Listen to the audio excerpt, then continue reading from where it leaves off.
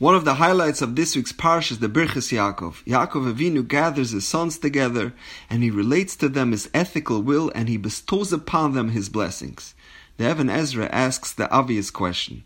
If we examine the message Yaakov gives to his first three sons, it hardly seems like anything that would resemble any blessing. In fact, it's more like criticism and rebuke. So why does the Torah say Beirach Osam? Why does the Torah call it his blessing? So I saw a powerful idea from the Heilige Ishbitzer, and he says that the greatest blessing a parent can give their child is to be honest and forthright with them, and help them identify their shortcomings and flaws so they can correct them. Tell them, these are your greatest assets and talents, and develop them. And then at the same time tell them, these are your greatest obstacles and challenges, and go out and rectify them. By doing so, they will be able to realize and actualize their potential. Nowadays, we live in a society called the trophy culture, where every child, no matter how they perform, gets rewarded. Trophies are no longer for the players that worked hard all season to become champions. Every child gets an award. It's called a participation trophy. You get a trophy just for showing up. You sign up for the program, at the end of the year, you're handed a trophy. I remember back in the day when only the best boy in the class got to take home a set of Sforim at the end of the school year.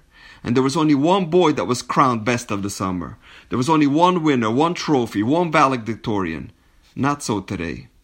Awards can be a powerful motivator, but non-stop recognition does not inspire children to succeed. Instead, it will cause them to underachieve.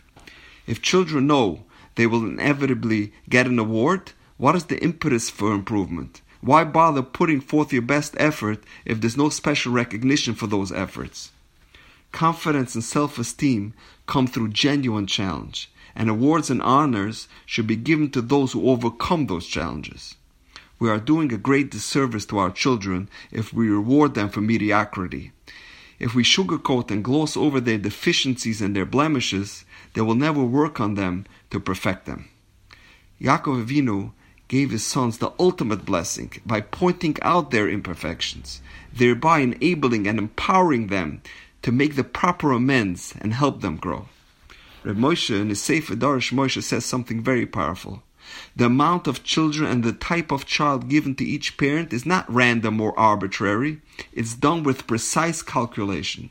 He says, Hashem evaluates each couple, how many sons and daughters they will be able to influence and educate properly throughout their lifetime. And based on that particular analysis, He gives them precisely that amount of children. Then He says something astounding. Hashem also examines each parent's capabilities to see if they can properly guide and impress upon a particularly challenging child and are able to steer them in the right direction. And if they meet that criteria, He will then give them one of His quote-unquote special children. This insight should give us great strength and encouragement when we encounter difficulties in the parenting of our own children.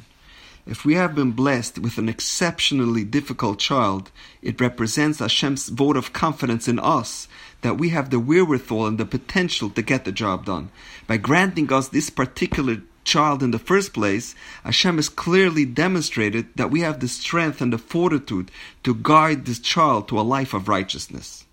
And with that, I'd like to share with you an amazing story I once heard from Reb David Goldwasser, a popular Rav here in Flatbush. And he said, a man from the community once approached him and he was very distraught. And he tells him, Rabbi, my teenage son has basically left the fold. He's totally disinterested in Yiddishkeit. He dropped out of yeshiva, he hangs out all night, he got in with some bad friends, and I tried to reason with him, but it falls on deaf ears. And at this point the father is on the verge of tears, and he tells him, Rabbi, please give me some advice on how I can inspire my son. Reb Goldwasser later said, although this was unfortunately not the first time he heard such a story, but for a moment his mind went blank. And then out of the blue, as if min hashamayim, an idea popped into his head. And he tells the father, I have an eitzah for you. Every night, before you go to sleep, prepare Nagelwasser next to your son's bed. And the father looked at him a little strange, but it's not like any of his methods were working so well, so he decided to give it a try. His son's bedroom was up in the attic, so that night he trudges up the 2 flights and he places the pail with the Nagelwasser next to his son's bed. The next morning he goes up there and the water is untouched. But he's not deterred. He takes it out of the room and he spills it out. And at night he goes back upstairs and he places down a fresh cup. This went on day after day. He prepared it and his son never used it. Every single day, 7 days a week for 3 months. After 3 months, the father meets Rabbi Goldwasser in shul and he tells him, "This is not working. I think we should stop this charade." He tells the father, "Don't give up just yet. Try it for another month. If nothing happens, we'll think of something else." So another 2 weeks go by, and one morning the father walks up into his son's room. He looks down and he sees that for the first time the Negelwasser was used. And he sees his son sitting up in bed and he's deep in thought. And the father asks him, "What's the matter?" He tells him, "Tati, please bring me my tefillin. I want to daven." The father's taken aback. He's shocked. And he says, "Son, what happened?"